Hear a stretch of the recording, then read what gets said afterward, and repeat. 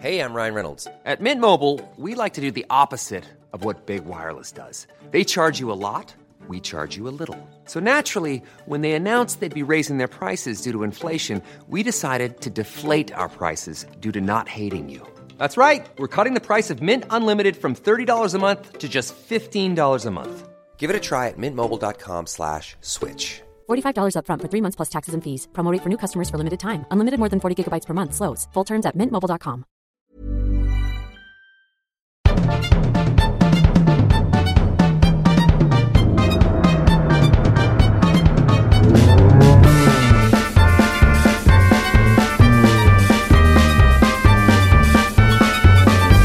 Hej Svanberg! Hej Blankens! Vart är du, berätta?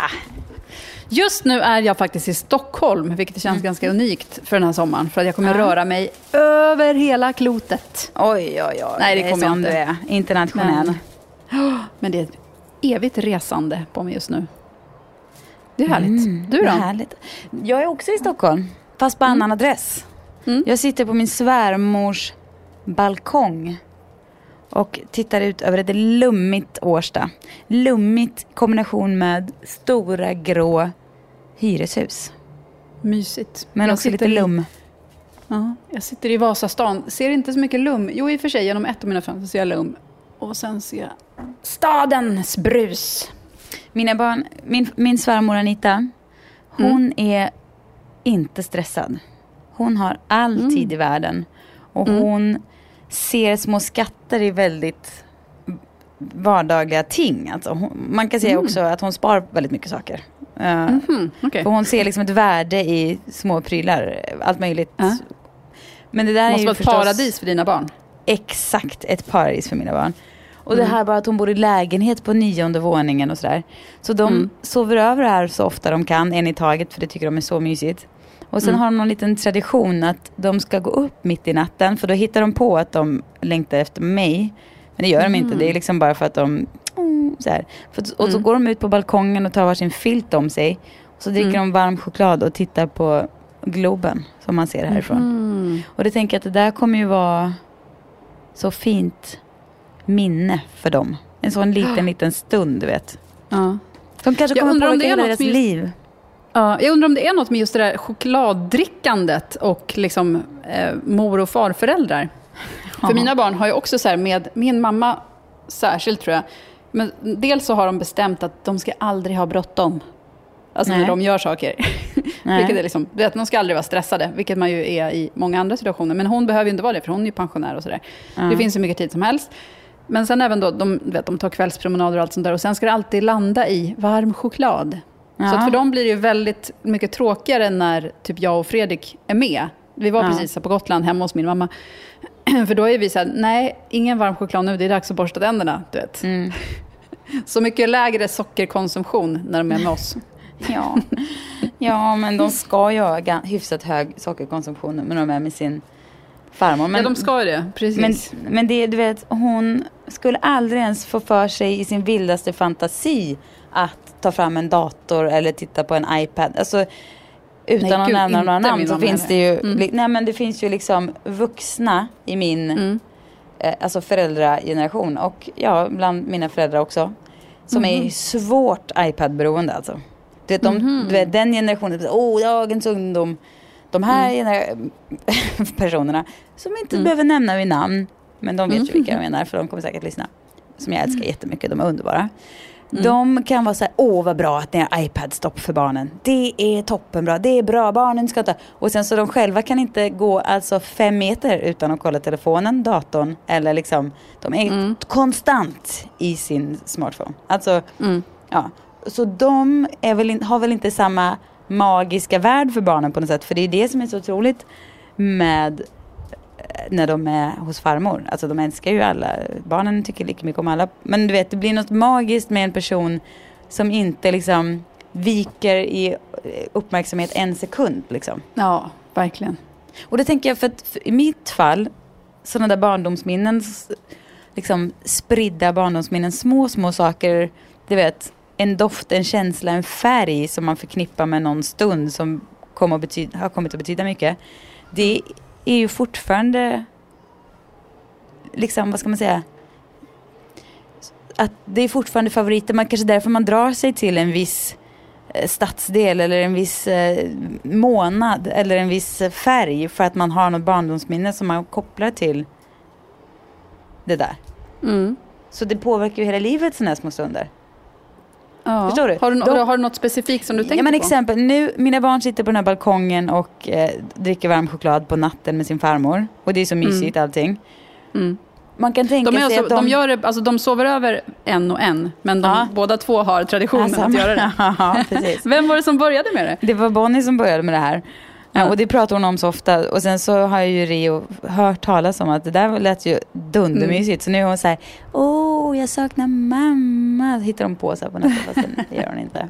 Jo, men och då kan man tänka sig att de kanske som vuxna kommer dras till den här typen av hus. Förstår du? De kanske kommer se någonting väldigt vackert i den här typen av hyreshus som vi kan tycka, för det är, du vet, ett stort grått betongblock med balkonger på som vi tycker är så här. Men de kanske kommer se något väldigt så här, retro och vackert och unikt i det som vi inte gör. Eller den här typen av en liten balkong som är så typisk, du vet, vanlig liten balkong särskilt. Det kanske de, när de väljer en sån här balkong, då får de få en positiv känsla kring det när de är 40 liksom och ska betala massor miljoner för en lägenhet någonstans.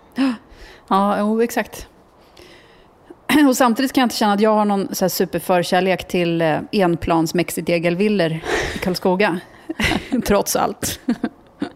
Ja, men inte hela konceptet, man vill inte göra om sin barndom, men vissa sådana där stunder. Liksom. Jo, men absolut. Ja. Ibland när man råkar känna en speciell doft. Jag vet, min pappa hade någon skinnjacka som luktade liksom skinnjacka som ingen, på ett väldigt speciellt sätt.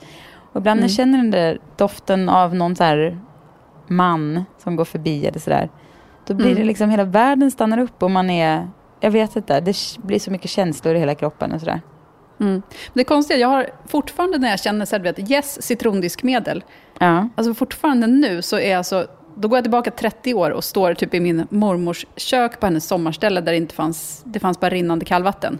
Ja. Och diskar. Är inte det sjukt? Alltså tänk hur många gånger jag har diskat med citrondiskmedel sedan dess. Och ändå är det där jag bara så här, just det. Men det är ju det som är så fint ju. Och det är väl därför så här. Det är så konstigt vilka dofter som väljer att stanna kvar och vilka som bara sorteras bort. Jag tror att det är när liksom allt stämmer på något sätt. Om man upplever någonting, den här doften, samtidigt som man liksom har en väldigt så här, vad ska man säga, vaken dag liksom. Där man är väldigt pigg eller man har väldigt liksom känslorna utanpå på något sätt. Tror du inte? Och det samtidigt är liksom, du vet, det förstärks på något sätt. Och då kanske det alltid är där. Jag vet inte. Det är fint med barndomsminnen i alla fall. Man ska vårda dem. Tänk om man inte har några barndomsminnen som är fina. Då blir man nog ganska vilsen. Alltså om det är mer osäkerhet än liksom sådär. Fast, jo. Du har ju inga barndomsminnen. Nej, precis. Jag tänkte ju säga, jag känner mig ganska harmonisk ändå. Nej, men jag menar men samtidigt har jag precis berättat om ett barndomsminne. Alltså lukt, så att jag minns ju en del. Alla minns ju någonting. Precis, och det behöver inte vara så där konkreta barndomsminnen heller, utan mer handla om bara att man har liksom, du vet ju hur det var. Du vet ju att du inte mådde svindåligt, utan att det ändå var ganska kanske mysigt eller tryggt eller vad det nu var liksom. Det finns ju någon slags ton där. Men där kan man också undra hur det påverkar, för nu när man liksom dokumenterar allting så mycket mer, du vet, filmar och fotar hela tiden för att man har det i telefonen och så du vet, sparar eller skriver ut och på massa olika sätt. Men alltså jag vet ju med mina barn, vi sitter ju ofta och kollar på bilder på dem och du vet när Joni tog sina första steg och så du vet någon sång som Pella sjöng när hon var 2, du vet, alla möjliga grejer, och det formar ju deras minnen också. Att man undrar lite om ibland att alla de här digitala minnena kan konkurrera ut deras egna riktiga. Ja, jag vet. Det har jag också för tänkt att man på. vet ju själv hur man är liksom, om man, alltså förr när man åkte på en semesterresa hade med sig en kamera med en så här fysisk rullefilm, du vet. Och så tar man kort på en del grejer. Det är väldigt svårt att minnas det som man inte har kort på. Nej, precis. Exakt. För att man minns, det blir liksom, de fysiska minnena tar ju över. Ja. De som bara sitter i hjärnan. Och man undrar ju då, för att när man tänker på att vi har samma hjärna nu som vi hade för liksom 10 000 år sedan. Men då var det mer ugg, du vet, jaga, elda, ligga, jaga, elda, ligga typ. Det kanske var det man gjorde. Härlig loopen. Låter som min sommar i och för sig. Runt i världen. Jaga, elda, ligga. Då var det dags att jaga. Och sen elda, ligga. Men man tänker att, jag menar, och sen så om man då tänker vad vår intelligens kräver av samma hjärna nu för tiden. Om man dessutom då ska lägga till alla de här intrycken som vi förr kanske hade liksom större möjligheter att sålla bort för att minnet inte riktigt till. Nu ska de också staplas på eftersom allt förevigas i bilder och sådär. Det kanske till slut det kanske bara kokar över. Det här måste ju vara liksom varför utbrändhet och så finns. För att man liksom inte rustade för så mycket intryck och liksom krav och räcka till på alla håll och kanter. Vi måste gå tillbaks till jaga, elda, ligga. Ja. Lite grann. Ja. Och men det är ju helt sjukt hur mycket ens hjärna ska hålla koll på. Ja, för mycket.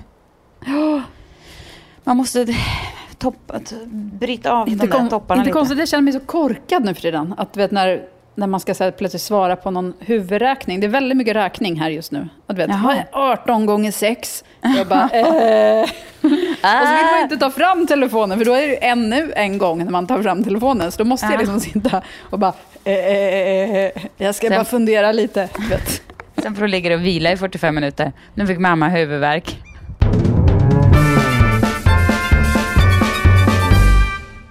Häromdagen så köpte jag jag skulle köpa mockasiner till min lilla son. Och då var jag på Lindex. Och där fanns det liksom ett par med en traktor på. Och ett par som var liksom med rosa kanter på. Och en liten katt så här. Och då kände jag att de här traktormockasinerna, jag vet inte om det är för att jag har tjejer innan, men de kändes så jävla brutala. Vad fan bryr han sig om en traktor? Men de där kattmockasinerna var i alla fall lite glittriga, lite fina att titta på något sätt. De andra såg bara liksom, de var inte lika mysiga helt enkelt. Ja, så då köpte jag de rosa mockasinerna till honom. Och så sätter jag på honom dem. Och sen fick jag en sån tvångstanke som, du vet, jag fick ju alltså spjärna emot för att inte utöva den. Och då tänkte jag att jag kanske har fått, och det här är ofta en tvångstanke som allt oftare dyker upp, och det är liksom sociala medier PK-Tourettes. Då var jag så sugen på att ta en bild på de här tofflorna och lägga på Instagram och typ skriva så här: bögsandaler eller bögmockasiner eller något sånt där. På min son är bögmockasiner. Ja, nu blir det en liten bög av honom.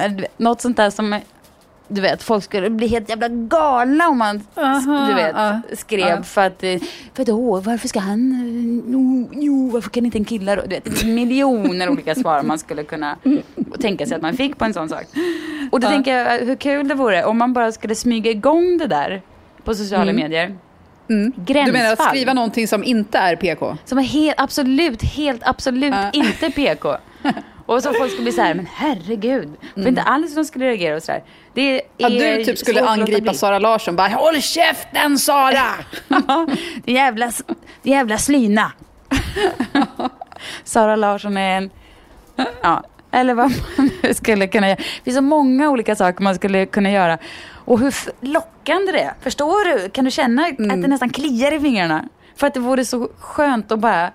Det är så mycket PK-ighet där ute, så man blir ju, det är som en stor jävla gegga, alltså. Det är äckligt. Det finns inte, man vet inte vad folk tycker och tänker egentligen, för allt är bara så jävla PK, alltså. Och då det kändes ju allra tydligast när alla bytte Facebook-bild. När USA liksom röstade igenom att alla ska få gifta sig oavsett vem man är kär i. En så här självklar grej. Men det är underbart att det händer. Men alla bytte till sina regnbågsbilder. Ja. Vilket jag därför inte gjorde som någon sorts protest. Nej. Det är inte så att jag är emot att det skedde. Jag tycker att det är superbra. Men jag tänker inte hålla på så här, gå i Facebook-tyglar. Jo, du är emot att det skedde. Du ska ut på Facebook och bara fy fan! För bögjävlarna. Det blir... det borde jag kanske skrivit just i som en del av den här Tourettes-grejen. Ja. Exakt. Som jag vill också smittas av. Jag vill liksom ta över den från dig också. Du kan känna lusten och suget och se vad som händer bara. Om man skulle liksom ta till det där någon gång. Ja, någon gång. Jag kan tänka mig att jag ska dra igång det i höst. Ja, för just nu känner jag mig så sjukt trött på alla sådana där. Så nu ska jag bara så här, koppla bort sånt. Några veckor, tror jag. Nej, det kommer jag inte göra. Jo, men gör det. Alltså, det måste ju få ett slut någon gång. Alltså, det här blir liksom som någon slags... Det här PK-hetsen som är gör ju att... Jag vet inte. Alltså... Och inte bara att det är PK-hets, det är väl en sak. Men det stryper ju hela jävla samhället alltså. Hela debatten, hela jävla personligheter. Inte så att jag tycker att det ska vara fritt spel och hålla på liksom gapa saker som inte passar sig. Det är inte det jag menar. Men att man måste väl låta en människa få ge nyanser av åsikter utan att man blir helt jävla överkörd av det. Av ett helt PK-ställ som ska absolut. Liksom tycka till. Men samtidigt så tycker jag det är fel att gå emot själva. Alltså jag förstår vad du menar, men jag tycker ändå att det låter... Alltså det är klart jag tycker det är så här, PK är ju oftast det som är det mest sansade. Alltså det som sen kallas för PK. Men, ja.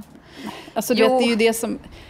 Ja, men jag håller ju med alla PK-åsikter. Ja, men jag vet. Alltså, jag vet. Det. Men du förstår vad jag menar. Om någon du menar liksom, när det är så fort... Ja, men precis. Att när om det ska någon har liksom ger en annan liksom, vinkel eller perspektiv på. Eller liksom någon annan... Ja, men tänk på... Alltså du vet, det finns inget utrymme överhuvudtaget att säga eller göra någonting. Vilket ju är så kvävande alltså.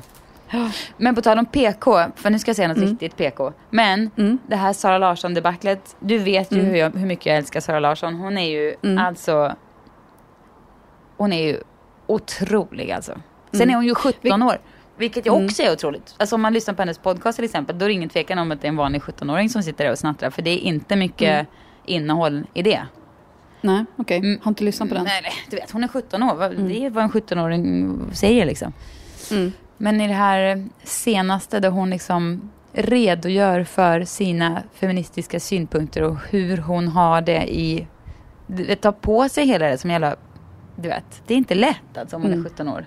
Och då blir jag så rörd av det att när vi pratade om det häromdagen, alltså när jag pratade med barnen om, eller vi satt i bilen och pratade och barnen var med så här, då, att ingenting kan göra mig så rörd och så gråtig som den här otroliga styrkan hos en kvinna som måste bevisa så mycket och vara så jävla stark i att bara få framföra saker som borde vara helt jävla normala.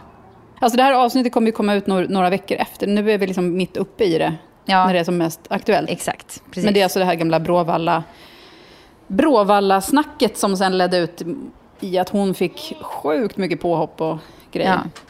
Men alltså tänk dig hur man... Alltså när jag var 17 år, dels hade jag aldrig liksom fattat, eller så här, jag hade ju inte varit i hennes position i och för sig, för att jag var ju inte en känd popstjärna. Men alltså att man hade ju aldrig i livet klarat av att hantera en sån sak när man var 17. Nej, och så jag var inne på hennes blogg häromdagen. Och då är det så här, hon blandar ju ändå väldigt... Alltså alla möjliga sorters inlägg. Det mesta är ju liksom helt normala. Det är inte som att hon står liksom på barrikaderna hela tiden. Nej. Vilket ju också är väldigt bra. Men då var det något så sorgligt. För att hon skrev något så här ledset inlägg om att hon hade gått in på före detta kompisars profiler från sin syrras profil. Uh-huh. För att hon själv är blockad nu för tiden. Ja, så det att man fattar hur mycket hon har fått offra för den här berömmelsen. Och du vet, avundsjuka kompisar eller jag vet inte, saker som har hänt, du vet. Och att hon var ledsen över att ha sett att deras liv bara pågår sådär som hennes också gjorde förut. Ja. Men nu var hon helt avskuren från det och kan liksom inte ens gå in från sin egen profil och se det. Jag tror att hon så himla sorgligt. Ja, det är ju som sagt vilket offer alltså. Och som sagt, att vara 17 år, då var man ju typ det värsta som kunde hända var ju att man på något sätt inte var liksom, att det var obekvämt eller liksom det inte stämde. Jag var jätterädd för att inte passa in liksom. Men hon är ju bara 17 år.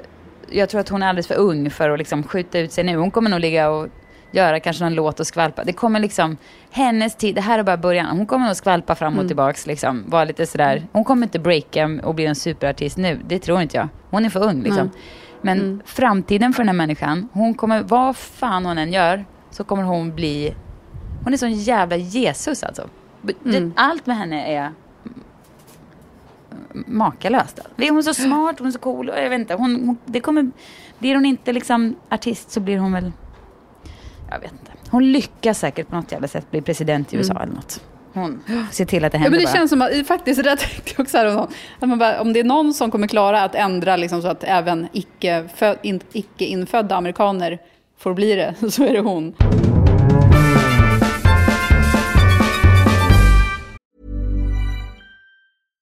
One size fits all seemed like a good idea for clothes. Nice dress. It's a t-shirt.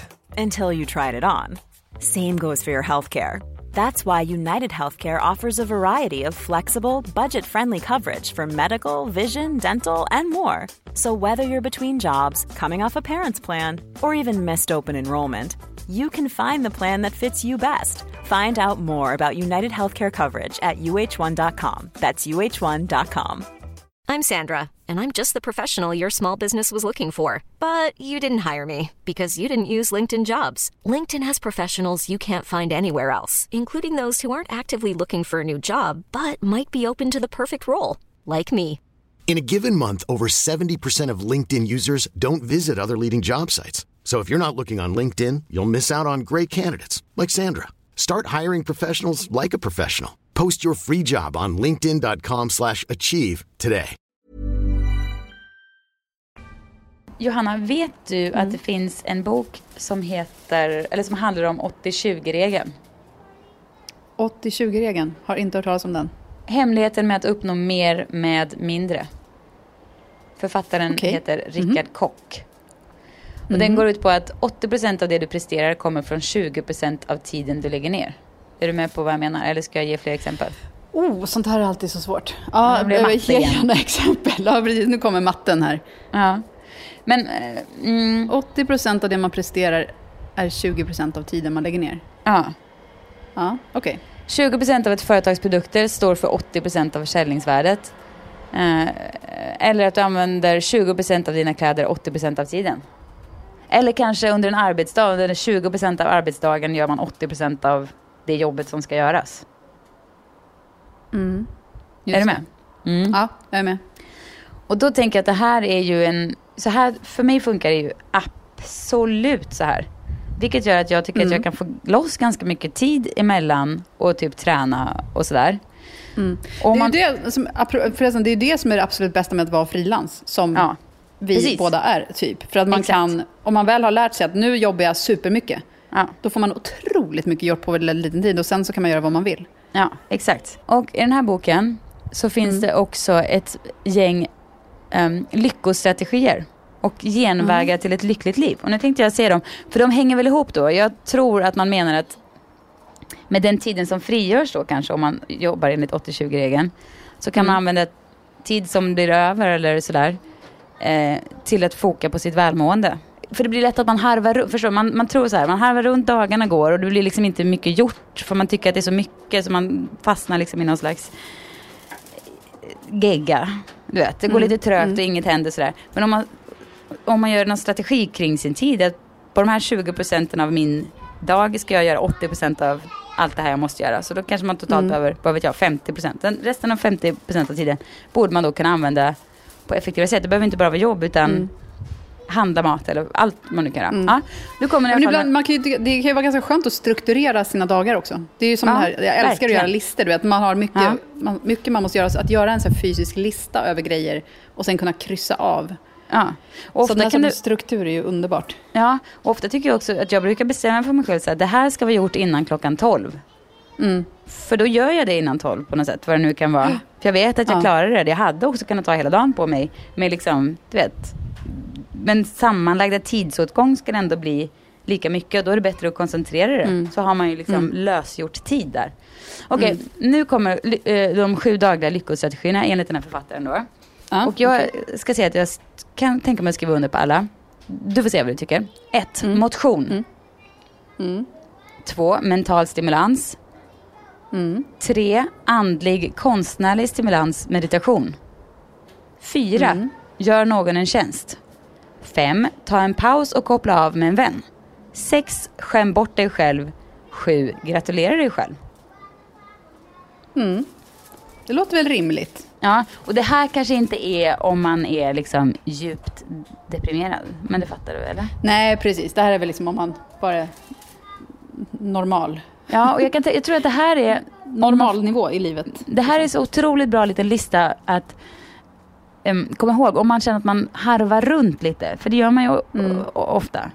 Ofta sjok av året sitter man ju fast i ett rundharvande när man liksom inte kommer ihåg, när man inte känner så mycket och inte är så mycket, utan man är ganska tom och det tuggar på och det är liksom lite stilla sådär. Man gör samma sak varje dag och sen så kan man göra middag och sen ska man borsta tänder och sen precis. Och man känner att man aldrig räcker till, men det blir ändå liksom det toppar aldrig riktigt så. Och då tror jag att de här strategierna är helt fantastiska att ta till. Motion självklart, mental stimulans. Ja. Det vore nästan intressant att göra någon sorts dagbok över det där. Att skriva upp dem där varje dag och sen fylla i som ett schema varje dag. Och se om man har checkat, om man kan checka av allihopa. Ja, det här ta en paus och koppla av med en vän. Det är ju för sig inte superlätt. Men man kan ju ringa någon i för sig. Nej, men kan en vän även vara ens partner? Ja, det har du rätt i. Det kan det vara. Skäm bort dig själv, jättelätt. Jag skäm bort mig själv mest hela tiden. Gratulera mig själv, jag nog i och för sig inte. Men hur gör jag det liksom? Grattis mig. Jo, fast det är ju det här som att, vad bra jag är. Ja. Det där var bra gjort av mig. Ja. Lite... Som idag, jag gjorde en tjock pannkaka med blåbär i. Oj. Den blev superlyckad. Jag bara, grattis Johanna. Ja. Bra. Men man kanske ska stanna upp och se bra saker man gjort i det lilla. Liksom. Behöver inte vara stora. Men det måste ju vara det som menas med det. Ja, antar det. Okej, här kommer också 7 genvägar till ett lyckligt liv. Gud vad han är produktiv och ger tips, den här gubben. Ja, men det är kanske inte det är väl inga konstigheter, men ibland är det bra att få det väldigt konkret och enkelt liksom. Ja, men exakt, det är ju som den här checklister, älskar det. Okej, 7 genvägar till ett lyckligt liv. 1. Maximera din kontroll. Här är jag faktiskt inte helt säker på vad han fattar. Eller om jag fattar vad han menar. Nej, precis. För det är ju rätt bra att ha ett visst mått av vad som händer. Ja, precis. Men jag tror att han menar kontroll över den här 80-20-regeln liksom. Alltså om man bestämmer sig för att det här ska göras på en viss tid, för det bestämmer jag, då har man löst den här tiden som man alltså sin självkontroll kanske. Man maximerar sin så här, det här förväntar jag mig av mig själv nu. I belöning får jag gå och träna till exempel. Ja, eller i och för sig att ha kontroll är också att det inte bara är någon annan som bestämmer över vad man ska göra. Nej, precis. Och dikterar villkoren, utan att man själv får diktera villkoren för sitt liv. Ja, för jag tror inte han menar att man ska vara ett kontrollfreak, för det mår väl ingen bra. Nej, precis. Man ska inte kontrollera andra, utan man ska ha kontroll på sig själv. Ja, på sitt eget. Det får väl vara det som vi gissar att det är det han menar. Okej, nummer 2. Formulera uppnåbara mål. Ja. Det har vi planerat att göra ikväll, jag och min man Per. För vi har det så stökigt just nu i våra liv. Vi flyter omkring som vanligt. Eller vi har varit så ett tag, men vi vet inte vart vi ska bo. Vi vet ingenting om livet typ. Men det har varit ganska härligt och spännande. Men nu börjar jag tröttna rejält på det. Så då har vi bestämt att ikväll ska vi sitta och göra en 1-årsplan, 3-årsplan, 5-årsplan. Jaha. En liten strategi mer. Spännande. Ja, men det var ju så ni kom iväg till USA från början också. Exakt. Det har lönat sig en gång förut. Det kommer steg 2. Ja, spännande. Precis. Vi har varit väldigt så här, åkt med och bara, vi lever för dagen. Woohoo! Men nu måste vi faktiskt, det behöver inte vara att man ska planera in allt i detalj. Det betyder heller inte att man inte kan vara lyhörd för sånt som dyker upp eller flexibel eller så. Men att det ändå finns någon slags övergripande plan. Och jobba mot liksom, så att man hamnar där. Så det tror jag på. Uppnåbara mål är ju, det är kul. Så jag är faktiskt peppad för det här mötet. Alltså det känns som att det står typ i kalendern. Livsplaneringskväll. Spännande. Okej, nummer 3. Var flexibel. 7 genvägar till ett lyckligt liv. Underbart. Människor som inte är flexibla, de kan väl inte vara helt lyckliga. Nej, eller så är de för mycket av kontrollen. Ja, eller för mycket av principer liksom. Ja, principen, nej, nu hade vi sagt det här. Flexibilitet är underbart. Ja, man älskar människor som är flexibla, inklusive mig själv. Nej, men alltså, det är så mycket lättare att leva liksom, i relationer som är flexibla på något sätt. Som tar och ger lite grann. Okej, nummer 4. Ha en nära relation med din partner. Är inte det genialiskt också? Jo, men det känns som en väldigt viktig sak. Ja, att man inte bara är liksom lever parallellliv liksom, som två så här parkopplade hästar i Sofias och Carl Philips hästvagn, utan att man går i samma sele typ. Oj, där fick jag en... Ja, det är ett samarbete. Ja, och att man precis, att man ger och tar i acceptans och förståelse och pepp och allting. Ja. Okej, nummer 5. Ha några få lyckliga vänner. Alltså, jag vet inte, nu betonade det kanske konstigt, men ha några få lyckliga vänner skulle det nog vara. Jaha, att man ska ha, inte att de ska vara lyckliga i sättet, utan att man ska ha utvalda, antar jag. Jag antar det. Och att de gärna ska vara, de ska inte vara energitjuvar liksom. Man väljer ett gäng personer som får en att må bra, som tar en mot rätt håll. Det betyder inte att man ska dumpa dem om de nu inte råkar vara lyckliga längre. Men... När de blir deppiga, då är det bara tjabba. Ja, du bidrar inte med något. Hej med dig. Jag blir inte glad av att se dig, så adjöss. Tyvärr. Okej, ha några få nära yrkesmässiga allianser. Det är svår. Ja, den är svår. Men det kanske är också... Fast det kanske, i och för sig, det är också, det där tror jag är svårt för oss för att vi är så pass frilansmässiga som vi är. Precis. Om man har en arbetsplats så har man väl kanske det. Fast men du har ju för sig grejer och så. Precis, men jag tror också att det där är en sån sak som man inte hittar på en kafferast liksom, utan som kanske när man blickar tillbaks kan se så här, de här personerna vi har liksom gett i varandras yrkesliv, även om man jobbar på olika ställen och sådär, fram och tillbaks länge. Eller? Fast det är väl också ett sätt att trivas på en arbetsplats är ju att man behöver ha trevliga människor omkring sig.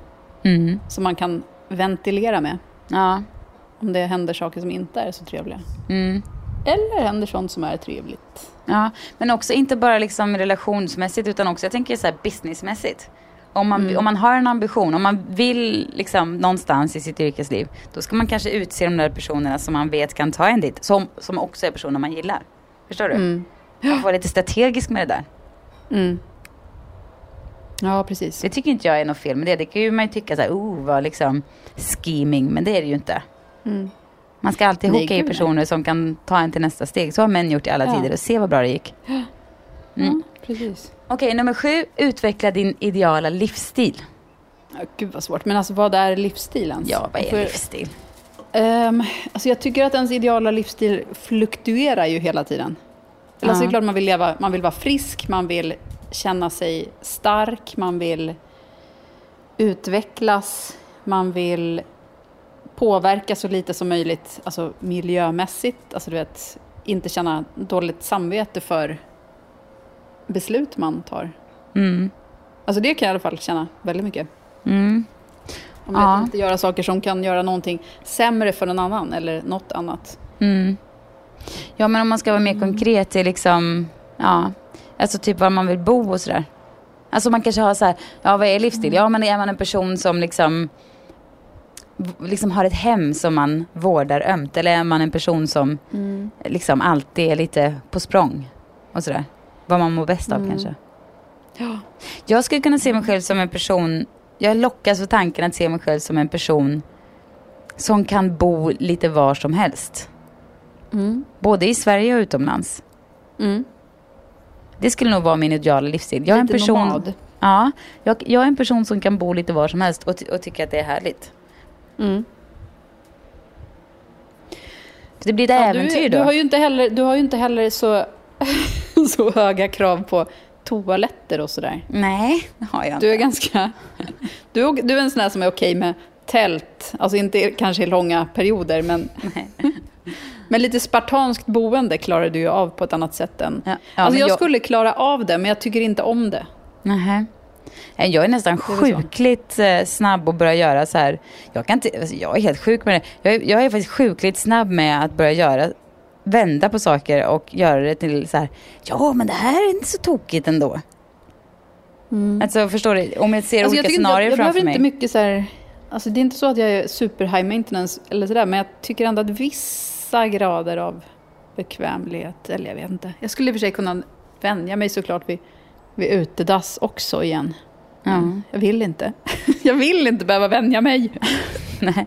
Men jag kan nästan tycka det är mysigt att tänka på. Tänk om det blir så att vi blir av med huset av någon anledning. Vi flyttar hem och vi skulle få bo i en 2 i Farsta. Och det var mysigt. Då skulle vi kunna ha en sån här våningssäng där barnen kunde ligga 2 i nedre och en där uppe. Och skulle vi ha en bäddsoffa. Fast det hade jag för sig, alltså vet du vad, så tänkte jag faktiskt ändå väldigt mycket innan vi flyttade. Alltså när vi bodde i hus så var jag så här, men vi behöver inte så himla stort. Jag tycker det vore mysigt. Jag vill liksom samla alla. Ja. Och kanske inte en 3, kanske vi inte klarar för det. Man vet att man måste ha ett jobbrum. Och så. Men sen så blev det ju större. Alltså nu blev det ändå en ganska stor lägenhet. Men, men det är väl nog bra för att om man just den här drömmen om att bara kunna så här, ha kontroll, eller så här, inte kontroll, men samla alla. Bara, det gör inget. Vi behöver inte så mycket plats. Precis, det handlar väl om att manage sina expectations på något sätt. Om man har sina så här förväntningar på men det här blir också toppenbra. Och det inte är så här upp i det jävla blå. Så många gör, kan jag tycka. Alltså, de har så här, när jag träffar min man så ska det vara, han var sån och sån och sån. Och han ska gilla de här kläderna och han ska jobba där och han ska tjäna sig och så mycket pengar. Sen ska vi bo där. Det är ju, då händer det liksom inte. Det är ju att be om att det aldrig ska hända. Men om man är så här, men gud, man har en mer småskalig dröm, men någonstans lite i bakhuvudet har en större vision. Men liksom den småskaliga grejen är liksom verkligen mer än good enough. Då är det nog lättare att ta sig dit, tror jag.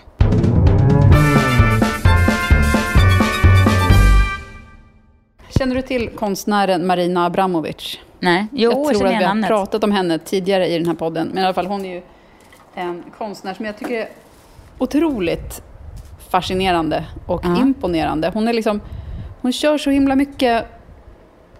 Det är så många som har planer och så här ska det bli och så här ska jag göra. Men att det kan verka lite trassligt så att man fullföljer inte. Men hon är en sån som verkligen känns som att hon fullföljer det hon kommer på. Att man tycker så här, men oj, hur... Ja, men sån där önskar jag att jag vore mycket mer. Ja, men det, hon... Jag fattar inte hur det... Men det är bara väldigt, väldigt imponerande. Hon är till exempel, nu försöker jag komma ihåg, jag har som sagt väldigt dåligt minne. Men en av mina starkaste, det finns ju den här filmen om henne som man kunde se. Men där berättar hon om ett konstprojekt med en man som hon var ihop med väldigt länge. Nu minns jag inte vad han heter, såklart. Alla mina historier saknar väldigt många detaljer. Har luckor, men det är normalt. Men i stort så var det ungefär så här. Hon började gå i ena änden av kinesiska muren. Det här var alltså hennes konstinstallation. Hon började gå i ena ändan. Han började gå från andra ändan. Sen gick de hela kinesiska muren tills de möttes. Nej. Där gjorde de slut. Nej. Jo, jag tycker hade de bestämt det innan alltså? Ja. Eller var det vad de hade kommit fram till under promenaden? Jag vet inte. Han var också konstnär. Eller är också konstnär. Men nu har jag läst om hennes senaste, som i och för sig inte är så himla senast, för att hon har börjat planera sin begravning. Hon är 67 och är liksom frisk, det är inte så att hon kommer dö. Men hon har då berättat att hon började planera sin begravning när hon var på sin vän, författaren Susan Sontags begravning 2004. Och de sa, det här är otroligt sorgligt och min begravning ska bli något speciellt. Så hon har planerat att hon ska begravas på 3 ställen i de städer som hon har levt längst i. Och det är Belgrad, Amsterdam och New York. Så hon kommer alltså begravas. På ett ställe kommer hennes riktiga kropp finnas. Och sen så kommer det finnas 2 stycken fake Marina. Jaha. Jag trodde hon skulle dela upp sig i någon styckhistoria liksom. Nej, utan det är liksom, ingen kommer få veta var någonstans den riktiga kroppen ligger. Men 3 stycken kroppar kommer begravas. Eller jag antar, alltså inte riktiga kroppar. De andra 2, det är inte så att det är 2 som får offra sin kropp till Marina, utan det blir väl liksom vaxfigurer. Det är säkert några som vill i något så här konstprojekt som har gått för långt. Ja, gud, ta mig. Alltså. Verkligen. Jag kan dö för din skull. Ja, men och så kommer det liksom, så hon kommer begravas. Och det, vet du, så här, man kan tycka, visst, det är en idé man skulle kunna ha när man är full någon gång. Bara, så här skulle jag göra. Men med henne så känns det så här, det är klart hon kommer genomföra det. Att hon har redan gått igenom det med sin advokat. Att hon har liksom bestämt att hennes kompis som sjunger i... vad heter de nu igen? Jo, hennes kompis som sjunger i Anthony and the Johnsons, alltså Anthony. Då. Hon har bestämt att han ska sjunga I did it my way. Det är ju verkligen att ta kontroll över sitt liv. Alltså, ja, men verkligen. Jag tror inte ens att hon har frågat honom än. Fast hon bara, men jag tror att han kommer... det är inte så att han har sagt ja, men jag tror att han kommer vara så ledsen att han gör det. Att han kommer göra det, säger hon i den här intervjun. Jag måste säga att den här första grejen med kinesiska muren tycker jag känns väldigt spännande. Tänk om man skulle säga om man är i en relation, man har någonting man har väldigt svårt att liksom fatta beslut om. Liksom, ska vi liksom satsa och skaffa barn eller ska vi gå isär? Och man pratar om det och liksom, man tycker olika kanske, man tycker så här. Ja. Och så ska man kanske välja så här. Vi kanske kan säga att det är mellan Skövde och Mariestad man går. Det behöver inte vara kinesiska muren. Utan något som är nog så gott. Skövdevägen. Så går man från varsitt håll. Och då måste man ju så fokusera, tänka på det här. Och då kanske man kan hitta en rytm till varje steg på något sätt, tänker man och sådär. Och sen när man kommer fram på mitten så vet man inte vad den andra har tänkt, men man har ändå liksom fokuserat. Och där kanske man kan, så här vill jag göra. Och då kan den andra säga det också. Aha, och så får man väl se vad det blir därifrån. Men då blir det i alla fall, om man liksom har fastnat i något så här eld. Verkligen. Nu försökte jag hitta den här, vad filmen hette. Den heter The Artist is Present, måste det vara. Vad heter den? The Artist is Present, alltså konstnären är närvarande. Hon gjorde ju även ett sånt konstprojekt. Vet, någon satt i ett galleri och så fick liksom bara satt helt stilla hela dagarna. Och folk fick sätta sig mitt emot vid ett bord och sådär. Alltså hon gör helt otroliga installationer som när man först hörde talas om dem låter helt konstiga. Men det som var så härligt med den här filmen var att man fick en förklaring till allting. Och det var där min beundran för henne föddes. För att allting har liksom man förstår poängen. Att det finns en poäng. Det är inte bara så här, jag häller ut 20 kilo grisblod på den här trottoaren och sen kastar jag 3 kilo lingon över. Eller vet. Det är inte chocken som är själva effekten, utan det finns verkligen intressanta tankar bakom. Vilket det kanske finns ofta, men nej, med henne blir jag... Men det är hårfint vad som är liksom galenskap och vad som är genomtänkt. Det är ju verkligen, man måste verkligen öga för finessen om man ska kunna få ett sånt där projekt att bli Ja, men just också när bra. det finns lite humor i det liksom. Men du, Svanberg, tack för pratstunden. Tack själv du. Ja. Nu ska jag sticka iväg och dricka vin med kompisar. Jag vet, en lyckans ost. Men du, men ha så kul då, så hörs vi snart igen. Ja, det gör vi. Och man får gärna mejla oss fortfarande. Ska vi säga det också. Då har vi blankensvanbergpodcast@gmail.com. Facebook, där heter vi Blankens Svanberg. Där kan man också höra av sig. Ja, men vi hörs då. Ja, ha det fint. Hej, hej. Hej.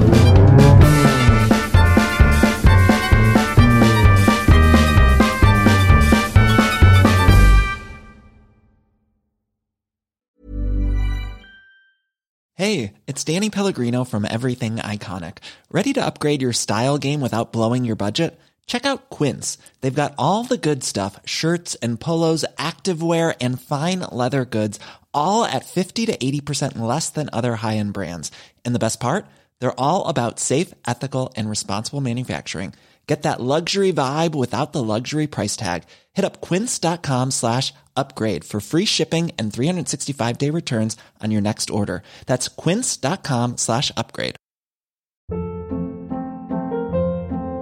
Hold up. What was that? Boring. No flavor. That was as bad as those leftovers you ate all week. Keke Palmer here, and it's time to say hello to something fresh and guilt-free. Hello Fresh. Jazz up dinner with pecan-crusted chicken or garlic butter shrimp scampi. Now that's music to my mouth. Hello Fresh. Let's get this dinner party started. Discover all the delicious possibilities at hellofresh.com.